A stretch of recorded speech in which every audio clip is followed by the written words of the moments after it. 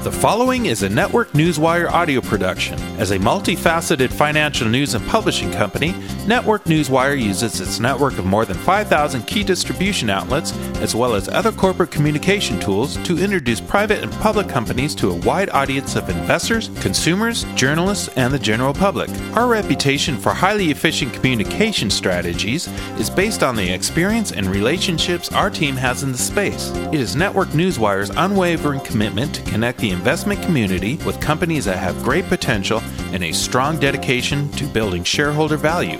The following interview features a client of Network Newswire. Network Newswire may have been compensated for the production of this interview. Please be sure to read our entire disclaimer for full disclosure. Thank you, and here today as your host is Stuart Smith. Welcome one, welcome all to another online business briefing where we shine a spotlight on some of the smartest and freshest plays here in the market today.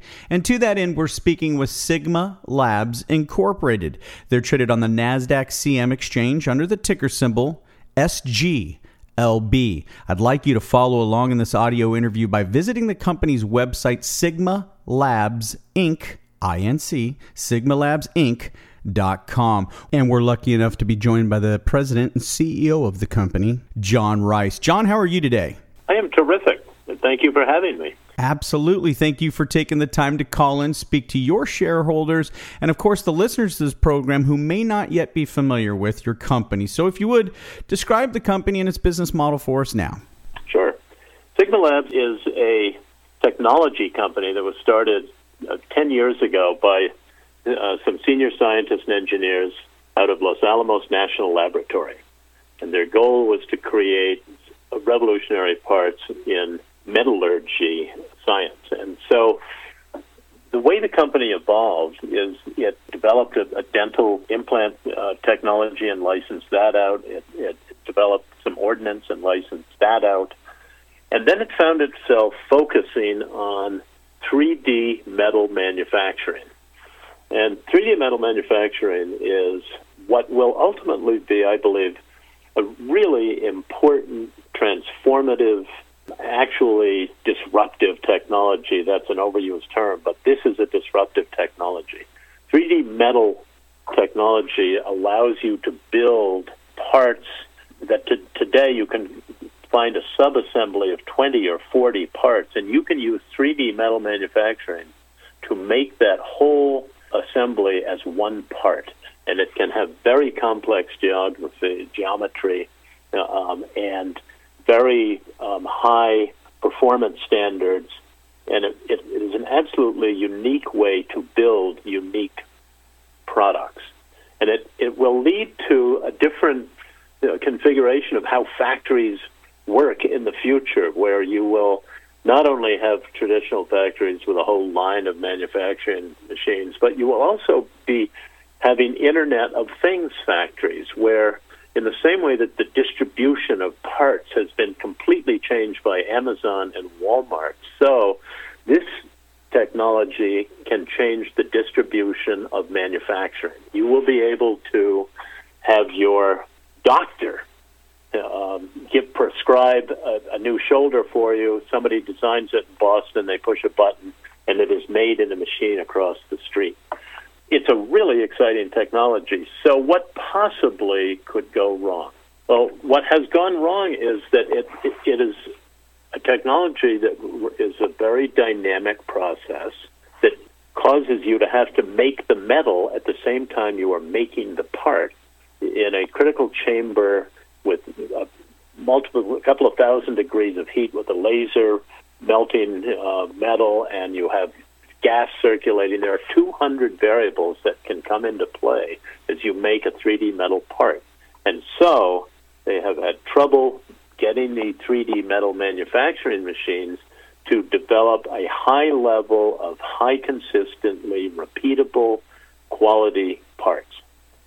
And Sigma has developed a technology that allows the machines to be monitored in real time. As the parts are being made, our hardware-software package is observing and assessing what is going on in there. And we are able to extract from thermal information when a part is beginning to drift out of specification, we can spot the precursors of a quality problem.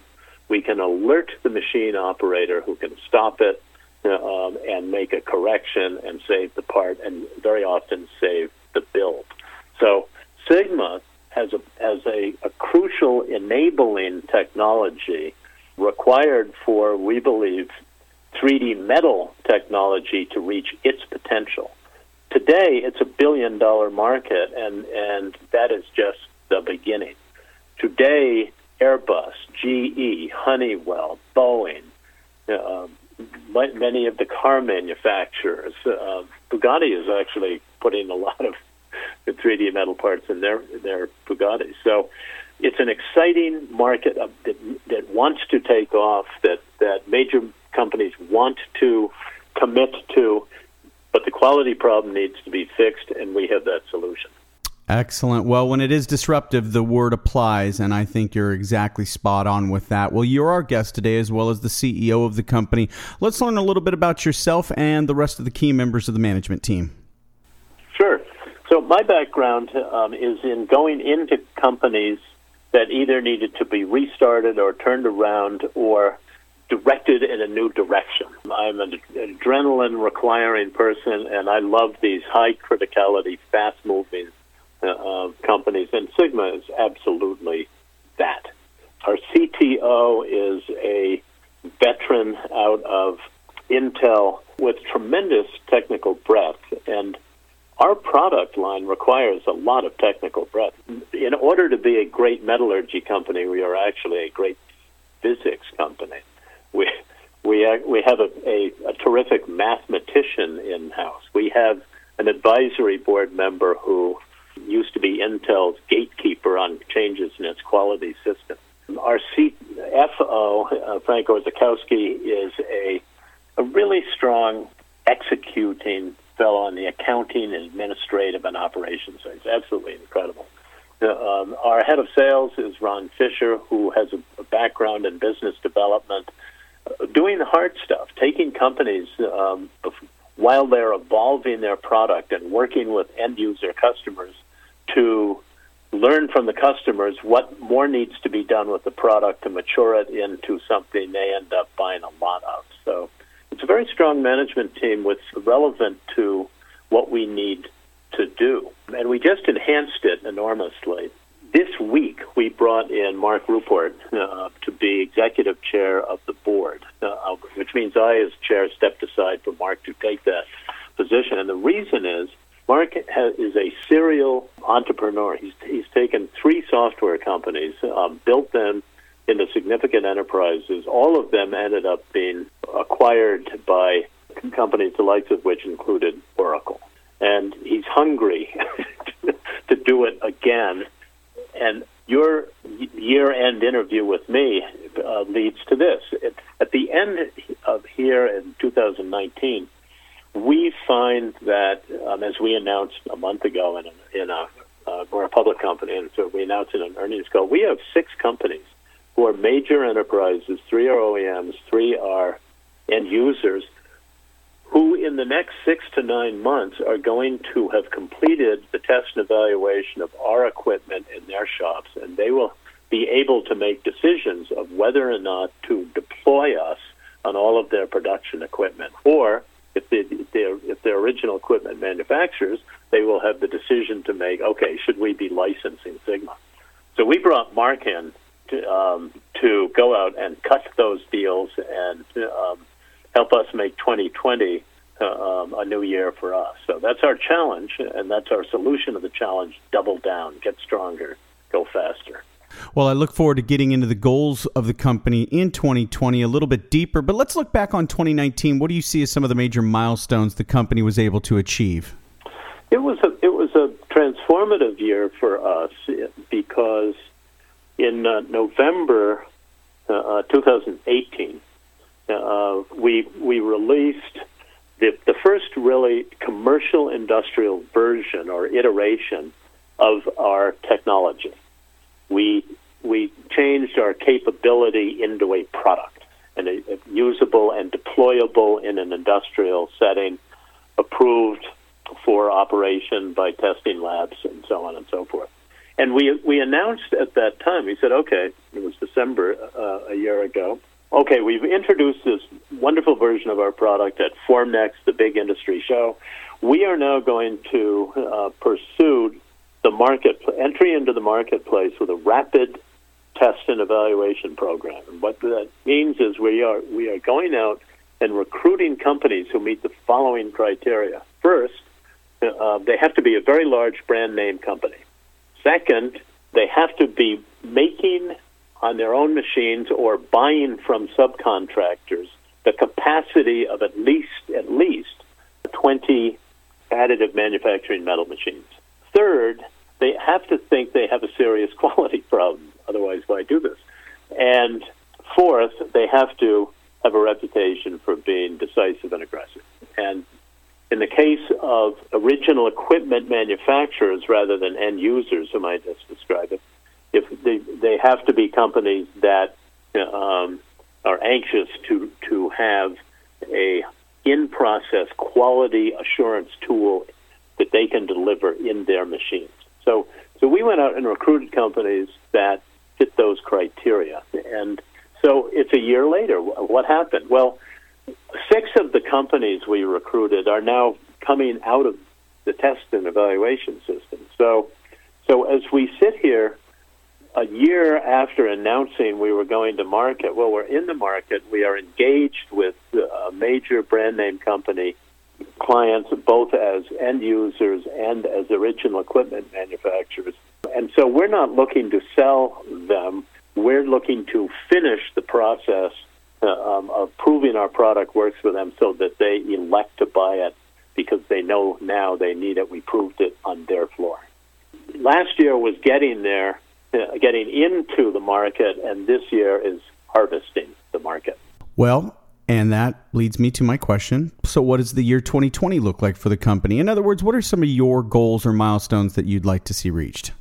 Well, we want to, on the technology side, we're pursuing a number of things, of course, I won't tell you about, but what we're really interested in doing is continuing to make our user-friendly interface ever more educational to the end users. We are deployed now with people like the National Institute of Standards, with Fraunhofer Institute, with MTC in England, and we are now moving into the university market. We want our tool to become the defined standard with which people analyze what is going on in a 3D metal machine.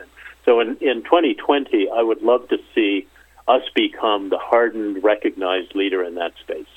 In 2020, we are anxious to be able to harvest OEM licensees and end-user commitments to put us on serial production equipment. No assurance that any of that stuff will take place. So we're working like heck to be darn sure we go hard at it. And so in 2020, we want to come out of the year with a solid order base in which people, both competitors and friends of the company, conclude, all right, Sigma's established. This is a serious product. The OEMs using it are serious companies. Therefore, other OEMs would be inclined to rush to license before they're closed out of it. Therefore, end users would no longer feel that they have to be the first early adopter. It makes it easier to buy and easier to sell. So a year from now, that's what I'd love to be able to tell you had taken place. Well, listeners, once again, I'm speaking with John Rice, the CEO of Sigma Labs Incorporated, traded under that ticker symbol SGLB. Learn more about the company at their website, sigmalabsinc.com. John, thank you so much for your insight and candor about your company. We look forward to great things from Sigma Labs Incorporated here in 2019 and well beyond. Thanks, John. Thank you very much, and follow Sigma, folks. All right, for John Rice, this is Stuart Smith saying thanks so much for listening. This audio interview is an original broadcast provided by Network Newswire. a multifaceted financial news and publishing company delivering a new generation of corporate communication solutions, including news aggregation and syndication, social communication, and enhanced news release services. Network Newswire may receive payments for corporate communications relations, as well as various press releases and social media solutions provided to its clients. You should assume that officers and directors of Network Newswire or financial analysts mentioned hold a position in and may intend to trade these securities for their own accounts. This interview is not an offer or recommendation to buy or sell securities. Information in this broadcast is presented solely for informative purposes and is not intended to be, nor should it be construed as, investment advice. As in all investments, an investment in the featured company carries an investment risk. Listeners should review the company thoroughly with a registered investment advisor or registered stockbroker. This audio interview by Network Newswire does not purport to be a complete study of the featured company or other companies mentioned. Information used in statements of fact have been obtained from the featured company and other sources, but not verified nor guaranteed by Network Newswire as to completeness or accuracy. Such information is subject to change without notice. Please see our full disclaimers and disclosures at networknewswire.com.